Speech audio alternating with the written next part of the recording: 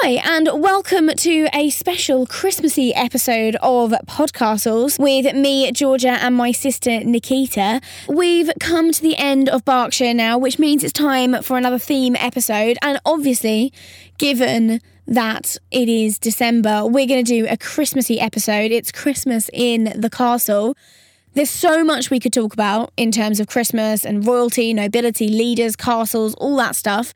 So we're going to focus on one specific area this Christmas, particularly since we looked at Windsor a couple of weeks ago. We're going to look at Victoria and Albert and the Victorian Christmas, because Victoria and Albert spent all 20 of their Christmases together at Windsor Castle, and it's a very Christmassy place. Technically, I mean, monarchs have been spending Christmas at Windsor Castle since the 12th century, but since Victoria and Albert made Windsor such a central aspect of their Christmas, I thought this would be a good place to start, Nick. It sounds really good. I'm looking forward to it. I think I love Victoria and Albert's Christmas. I know a little bit, but I don't know a lot, so I'm looking forward to you telling me. You also might think you know some stuff that I might be myth-busting for you today. Ooh. Before we do that, I think there's a few things I should firstly say.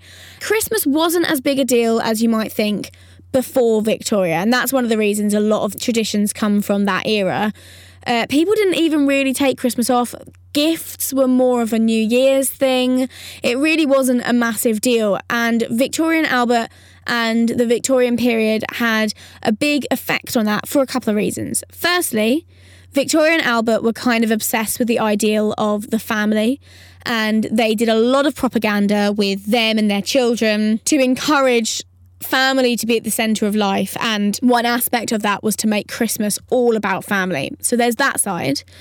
There's also, the Industrial Revolution, which had a massive effect for multiple reasons. Firstly, we start to see the middle classes. So before the Victorian period, really, maybe just before, we kind of just had, the poor people and the rich people. It was very simple. Whereas when we have the Industrial Revolution, we start to see sort of a middle class, or a middling sort, they used to call them. As factories come in, you start clocking in and out of work, which was never a thing before. It used to just be, you work when it gets light, you stop when it gets dark. You suddenly start to see the sort of work system that we would see today. And with that comes people that actually have a little bit of disposable income. So they start copying the upper classes, and they want to buy things to look like the upper classes. They suddenly have money for sort of toys and decadent food and Christmas traditions. So that's one way industrialization massively aids the sort of commercialization of Christmas. But also with the factories, we were able to suddenly mass create toys and mass create Christmas cards and mass create everything, So it's not entirely just Victoria decided Christmas was now going to be a big deal and she sat in her office and came up with a load of traditions and went, this is how we're doing Christmas now. It is a lot to do with sort of like the economy of the time and just sort of natural progressions. Yeah. I was going to say, otherwise that's even more enthusiastic than I am for Christmas. You do have to take all of that into mind. You're going to see the Industrial Revolution pop up a lot in the different topics we look at, because it really does explain a lot in this period. So I've got a few different areas. I thought, because there's not particularly, for once we don't have a chronology for this episode, I thought rather than having a really strict structure, how about you, Nick, suggest some Christmassy themes and Christmassy traditions that you associate, and I'll tell you about how Victoria invented them. Okay. Let me think. What can we go for first? Elf. No. She has nothing to do with the elves. Wow, good start. The Downton Abbey Christmas special. Yeah, no, that's not related to Victoria. Why don't we start with Christmas trees? Yeah, let's start with the Christmas tree. I've got a Christmas tree now. Have you? I do. It's decorated. It looks really cute. It's got fairy lights on it. And baubles tied up with string, because I didn't have anything else. Cute. That sounds very traditional. Yeah. But what did Victoria put on her tree? Well, did she have a tree? She, of course, did have a Christmas tree, but this is one of the first myths that I thought we might bust, because I don't know if you've heard this, but a lot of people think that Prince Albert, Victoria's husband, introduced Christmas trees to England, and that is not true. Yeah, he did. He turned up at her house with a tree. I was like, hello. Here's a gift. Yeah, he moved in and was just like, I brought this tree with me from Germany. No, so Where are they from? King George III, who reigned 1760 to 1820, his wife, Queen Charlotte, she actually used Christmas trees as centerpieces in the 1800s. There's no definite evidence that she decorated like a whole tree in the sense that we would now, but it's possible she did. Did she just decorate the corner like we used to do when we were too small to be able to decorate the whole thing? No, the tradition where she came from was to sort of decorate a branch. But we do know that in preparation for a Christmas party held for the local children at Windsor Castle in 1800, she decorated a yew tree at the Queen's Lodge, and it stood in a large tub in the middle of the drawing room, and they decorated it with candles. What a fire hazard. And fruits, sweets, things like that, and also with toys. And it's said that the sweets were separated up between all the children. Oh. And I think, I'm not entirely sure, but from the story and what I could read from it, I think this is like all the children of the workers at the castle and things like that. Really like nice. She invited local children in and stuff, threw them this party, divvied all of the sweets and toys from the Christmas tree up and gave them all out, and apparently it was great fun. Oh, that sounds really nice. Just so we're clear on dates, because you mentioned that was in the 1800s.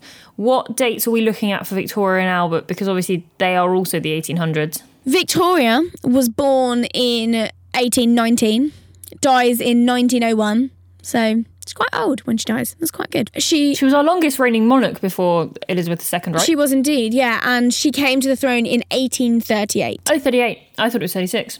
Oh, I wasn't far off. Not far off. So we also know that Victoria definitely had heard of Christmas trees before Albert came along, because she writes about it in her diary. She writes everything in her diary. That woman, don't know how she has time, but when she was 13, she wrote in her diary about the trees at her home, Kensington Palace.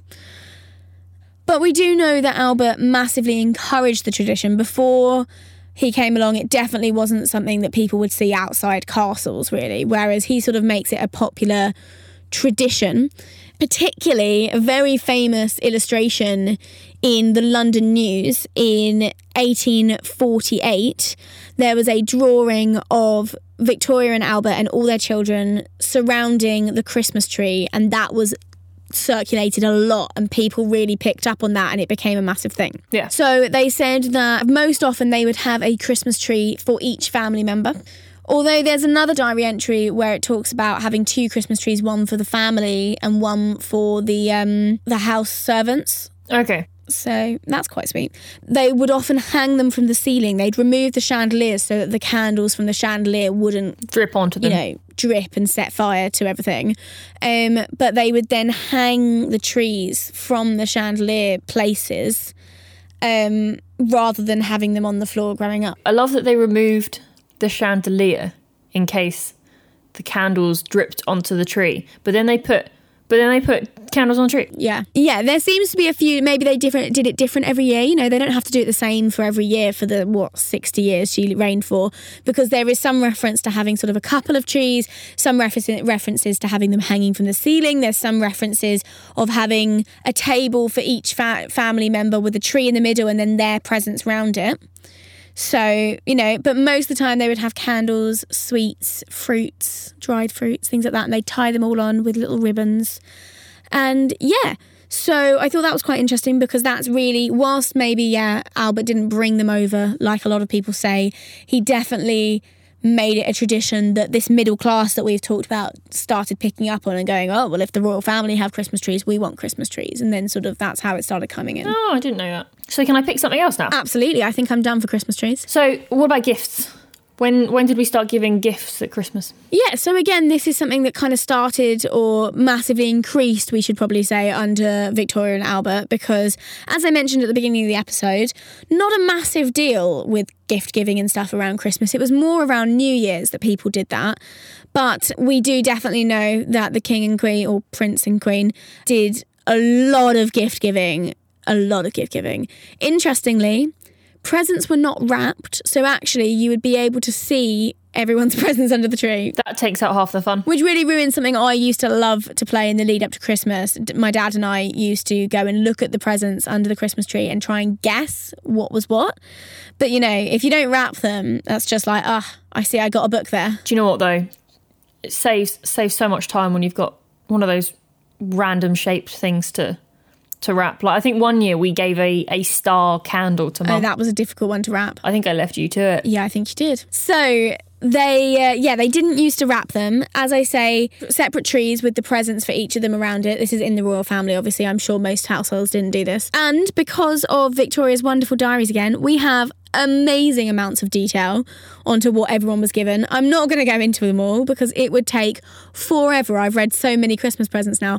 The gist of it seems to be a lot of jewellery, a lot of art, and then obviously toys for the children. Seems to be the general thing. Sort of Victoria's diary entries all sort of go, I got this lovely thing from Mother, I gave this to Mother, the children all made me this or something. It's really sweet. It sounds kind of like a normal family. It's quite nice. Until you start to think about the prices behind it all. Yeah. Because oh no. Yeah, this is interesting. So firstly, the Christmas trees and tables one year were painted by artists such as William Corden the Younger and James Roberts. So they are paying to have the tables in which the Christmas trees are on decorated by very famous artists. Do they keep the paint on afterwards or do they just wash it off? I don't know. It's a bit expensive. But let's get into I've got a couple of examples of what was given between Albert and Victoria, mainly. They're the most interesting. 1840 included a portrait which Victoria commissioned by the artist John Partridge. That name didn't really ring a bell for me. I'm not sure if it would with you. Oh, it rings a bell for me. Yeah. She had a portrait of herself made in 1840 for Albert, and in it, it's quite a famous picture now because she's wearing a glass locket containing Albert's hair, which he had given her a previous year or something like that. They're very sentimental. There's a lot of giving of pictures of each other. It's so nice, though, because they obviously really loved each other. And they really did. It's really sad, that story. One year, the Queen gave Albert a walking stick and a picture of Lucas Cranach. The Prince once gave Victoria a drawing of their baby daughter. Aww. 1841, Victoria received a brooch with sapphires, rubies, emeralds and diamonds containing a miniature portrait of her first child. Wow. So I'm just totting up the prices of that in my head. And the main one I wanted to talk about, again, 1841, I think I picked up a lot of information from that year. Victoria gave Albert, among other gifts, a beautiful oil painting of Eos, who was Albert's German greyhound. Aww. And the most interesting thing that I found about this is we actually can line it up to the ledgers. Okay. It came to £152.10. Excellent. What is that now? £15,872.75. For one of the presents she gave him that year. Right. Also, something I wanted to mention is, as I said, seasonal gifts normally given for New Year's, so it sort of introduced Christmas time, although not Christmas Day. When do they do it? Albert is obviously German, and they would give their gifts on Christmas Eve, like the Germans still do. And actually, the royal family still do that. All of the royal families still give their Christmas presents on Christmas Eve. I understand it, but I like the wait. I think a lot of my favourite parts of Christmas are actually Christmas Eve, so I think if I also was opening the presents then it would sort of... I wouldn't care about Christmas Day. It's over by that point then, isn't it? Like, it's I like the build-up. But we do a lot of baking on Christmas Eve, don't we? So... We do indeed. Gifts for the children traditionally with things like skipping ropes, toy soldiers. That was all, as we've said, made possible by the Industrial Revolution. You know, you couldn't have given presents like that if we hadn't been able to start factory manufacturing. So it all came alongside, like, you know, Victoria and Albert are promoting this idea of Christmas and being with family and giving gifts, but also... all those lovely little toys painted with lead. Yeah. One of the most important gifts that we have... surviving from Prince Albert was the one that he ordered for Queen Victoria to give her Christmas 1861. The prince actually died on the 14th of December 1861 at Windsor Castle. And the item of jewellery was then given to the Queen by her daughter, I think. And she had it engraved that saying, I can't quite remember now, I haven't got it written down, but saying commissioned by Prince Albert, given by Princess, whichever daughter it was that gave it to her. It was really sweet. And it was apparently also, it was a really sweet present because it was a delicate bracelet containing a hand-coloured 1859 photograph of the Duchess of Kent, who had died in the March of that year, and was set with pearls to symbolise love and mourning in the feeling language of jewellery. So it was made as a piece of jewellery to represent mourning and love about someone else, but then obviously ended up representing Albert because he died before he gave it to us. So much sadness in one present. I'm actually tearing up. That's really sad. I think it's also sad because we know how much they loved each other. Let's get back to happier things. Pick another topic. What about Christmas carols? Okie dokie. So obviously, carols were not invented in Victoria's period. It was a tradition that's been around for a long time. Deck the halls with boughs of holly. I think that was written in the 17th century. You know, we had others before, but it was massively revived and popularised under Victoria. And they considered it a sort of a delightful entertainment form around Christmas time. And they really encouraged carol singing. So some of the songs invented in Victoria's time. Okay. 1843, O Come All Ye Faithful. I like that one. 1848, Once in Royal David City. 1851, See Amid the Winter Snow, which I don't really know that well. I don't know that. 1868, O Little Town of Bethlehem. Oh, I love that one. 1883, Away in a Manger. The OG of... Some big names, the OGs. Obviously also not directly about carols, but we can see how important carols became again from the fact that Mr. Charles Dickens named a rather famous novel, A Christmas Carol, which kind of shows how influential Christmas carols were becoming again, but also encourages Christmas carols. That book really epitomises sort of the ideals that were coming about during the Victorian period about Christmas. It's all about encouraging the rich to give to the poor, being kind-natured, good-willed.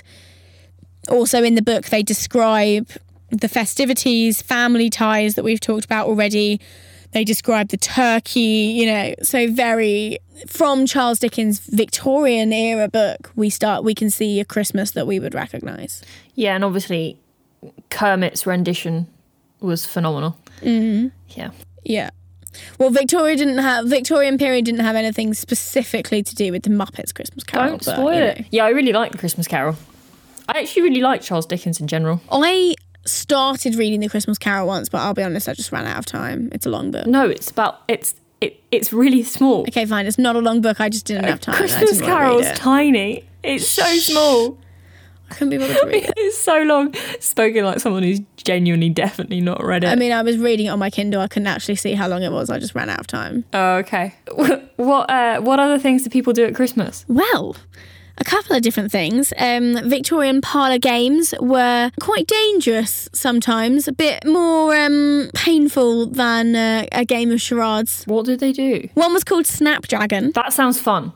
What is it? You have to set alight a bowl of raisins and brandy and grab and eat the on-fire raisins without causing injury or fire. Right, I was going to say maybe we should play this for Christmas, but no, let's not. Also, I'm not really a fan of raisins. There was another game, Are You In There, Moriarty?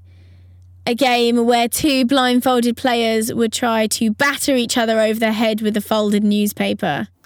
Let's play that. Can we play that? That sounds fun.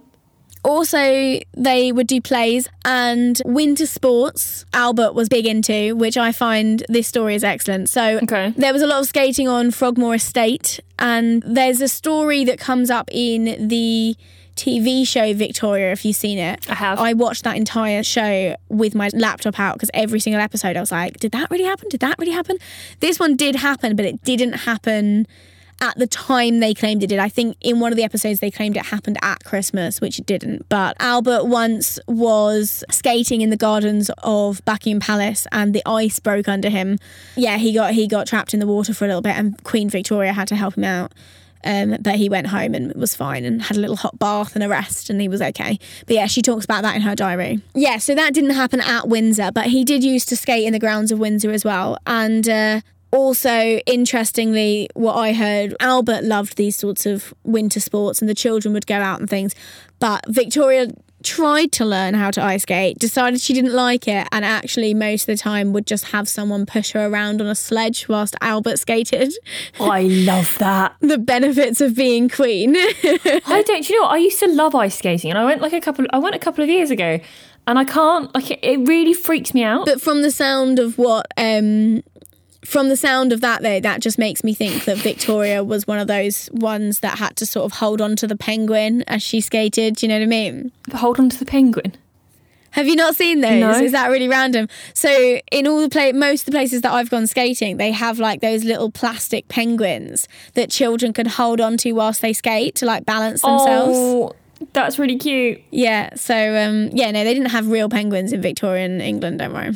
That's really cute. I love the idea that she's being pushed around. Yeah. It's nice that she wanted to join in. Exactly. Yeah. It sounds like it's something that comes up in her diary a lot, I think. Can you imagine that being your job description? What do you do? I push the Queen around on ice. Nice. Seasonal job, that. It's a seasonal job. And of course, something else they obviously did at Christmas dinners. Oh, of course. What did they... Is it time to talk about food now? What did they eat? Did they have turkey? Did they have Yorkshire puddings? Did they have Christmas pudding? And did they have teeny tiny little sausages wrapped in bacon? Roast turkey was definitely something that came about in Victorian Britain. Whoop, whoop. Other roasted meats like beef, goose, things like that were normally the centrepiece of a Christmas dinner if they happened before that. The more wealthy started having turkey in the 19th century because it was a good size for like the middle class family.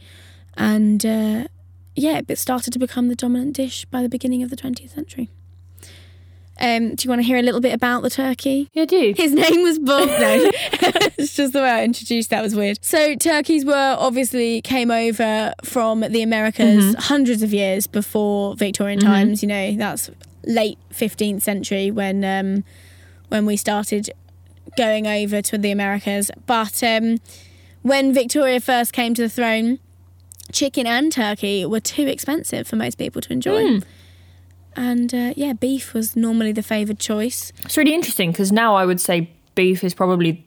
I mean, turkeys are obviously expensive, but because we only have them once a year. But I would say beef is now the most expensive meat. Well, not the most expensive. You know, you got like venison and stuff as well. But yeah. I was about to say of the main meats. I don't know what that is. And that's probably incredibly different for every person. I know what you mean, though. Many poor people just had rabbit. Christmas Day, 1840 again. I don't know why I've got so much information about 1840, but, you know, included both beef and a course of royal roast swan. Oh, no.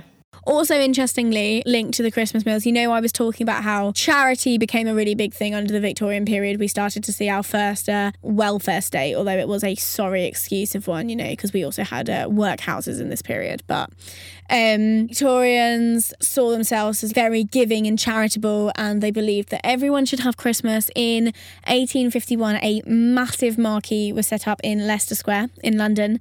And it was to feed all of the homeless or people that were struggling to make sure they would get Christmas dinner too. They fed 22,000 people, and it was all like roast beef, pie. They had plum pudding, teas, coffees, things like that. And they surrounded it with lights and flowers and Amazing. Apparently similar events happened in most of the cities around the country. Oh, that sounds really good. Final little piece of information about food is about mince pies. Oh, mince pies. I've had 1.5 today already. I haven't had any mince pies yet this year. When you look at the Victorian recipes, they have proven that their tradition dates back to Tudor time. But in the 19th century, there was a complete revolution of how it was made. It was originally made with actual mince, and that is the funny thing about and it would be added to some fruity sort of spices and things like that, but it was originally real mince meat. That's just wrong. During Victorian period, we start to see mixes without meat gaining popularity with mainly fruit and sort of the style that we see today. Mince pies were originally actually in the shape of little mangers. Aww. So Have we got any more stuff that I can ask you about, or are we nearing the end, Georgia? So I've got a few more topics that we particularly need to talk about. We can either go Christmas cards or decorations. Decorations. Okie dokie. So we've already talked about the Christmas tree, of course, and they did have lights and little fruits and things like that in the trees originally, but apparently the first advertisements for tree ornaments appeared in 1853. And I know that in that very famous picture of Victoria and Albert and their children all around a Christmas tree that I was talking about, Yeah. there are ornaments on that tree. Were they like glass baubles, or were they little wooden figurines? Yeah, I mean, I think a bit of a combination of both, really. Again, as we've talked about quite a few times, this is one of those things where without industrialisation, obviously couldn't have had ornaments because they were mass produced. The old tradition, we did already have the song Deck the Halls with Boughs of Holly by this point, and that is because people used to deck the halls with boughs of holly. And so that was a thing, but as we get industrialisation and we get the middling sort appear, also known as the middle class, it all becomes about uniformity, elegance, order. I mean, I'm sure you've heard of sort of like the conduct books in this period, which was basically prescriptive texts about how each group in society should behave. Gosh, there are loads of names of them. Let me think of a couple for you. So there was one called A Letter of Genteel and Moral Advice to a Young Lady. Oh, dear. Things like that. And yeah, so they had all these prescriptive books, and in these they were telling you how you should decorate. And this wasn't just for Christmas. In 1881, there was a Cassell's Family magazine, which gave strict directions to the lady of the house to bring about a general feeling of enjoyment. Much depends on the surroundings, and it talks about like all the decorations that should be in the books and stuff. And during this period we see sort of pristine and elegant decorations coming in. Also though, that's not the only thing we see, because also we see Christmas crackers coming in as a decoration. Again, not quite Victoria inventing this, but someone in the Victorian period. Whilst in Paris, British sweet shop owner Tom Smith invented the cracker in the 1840s because he saw the little French bonbons and thought, oh, that would be fun if, we put them in something. Oh. He later on perfected the bang that comes with it today and put little trinkets and jokes and gifts inside them and stuff, and really, yeah, that's how we got the first Christmas cracker. So I love a Christmas cracker. And you also mentioned Christmas cards. Indeed, yeah, Christmas cards. Again, it's one of those things wouldn't have been possible without the Industrial Revolution and without people having a little bit of money, which was helped by the Industrial Revolution. So invented originally by Henry Cole in 1843, who was the first director of the V&A. Oh. Yeah. So he introduced the idea, and basically he commissioned the artist J.C. Horsley to design a festive scene and had 1,000 printed. And those he didn't use himself were sold to the public. Later in the century, they improved the printing process and literally made them so that by 1880, over 11 million Christmas cards were being printed a year. That's incredible. So it really took off quite fast. And it was also helped by the introduction of something called the penny post, which was meant that any person, rich or poor, could send a handwritten letter for just a penny. So, Victorians put some odd things on their Christmas cards, like dead birds, images of dead relatives. Why? And, all sorts of things. Quite typical. Victorians like dead things.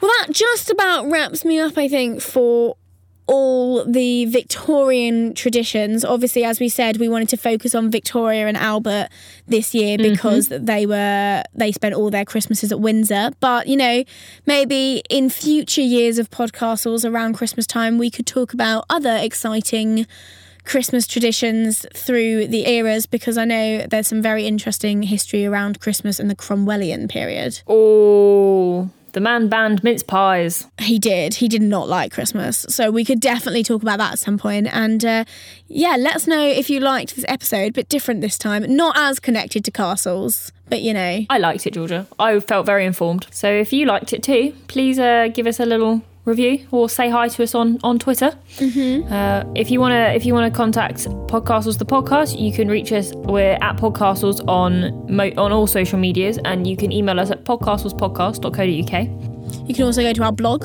podcastles.co.uk. Yep. And I'm on Twitter at Nikita Bethany. And I'm George Zonner. So we're very available. We are indeed. And you should absolutely let us know what you think of it. And let us know what you're up to around Christmas. Let us know, will you be incorporating any Victorian traditions into your Christmases this year? I think I'm going to make my mince pies in the shape of mangers this year. I'm going to put candles on the Christmas trees. And maybe we should play those games as well. I would quite like to hit you over the head with a newspaper, Nick. That would be fun. Well, so long as you don't hit me over the head with your version of Christmas Carol, because your one seems huge. Because mine's really long. Yeah, I will happily chase you around the house, hitting you with a newspaper on Christmas tree. And we will be back in the new year with a new county. Yes, we will. We'd tell you which one, but we haven't figured it out yet. So Merry Christmas, everybody, and we will see you soon. Merry Christmas. Bye. Au revoir.